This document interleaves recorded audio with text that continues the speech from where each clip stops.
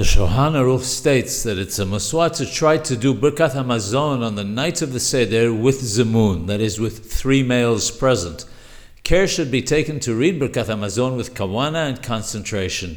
Even though, under normal circumstances, the custom is for a guest to lead the Birkath HaMazon, on the night of Pesach, the custom is that the Baal HaBayit, the head of the household, is the one who leads it. On the nights of the Seder, the portion of Ya'aleh Ve'abo must be inserted in the Birkath HaMazon. If one forgot to recite it, one must repeat Birkath HaMazon. There's a difference of opinion as to what one should do on the last Yom Tov nights of Pesach if one forgot Ya'aleh Ve'abo. As in all cases where there is a doubt concerning whether a blessing needs to be recited or repeated, we do not repeat. As such, one should take great care to insert Ya'aleh Ve'abo in the Birkath HaMazon throughout Pesach.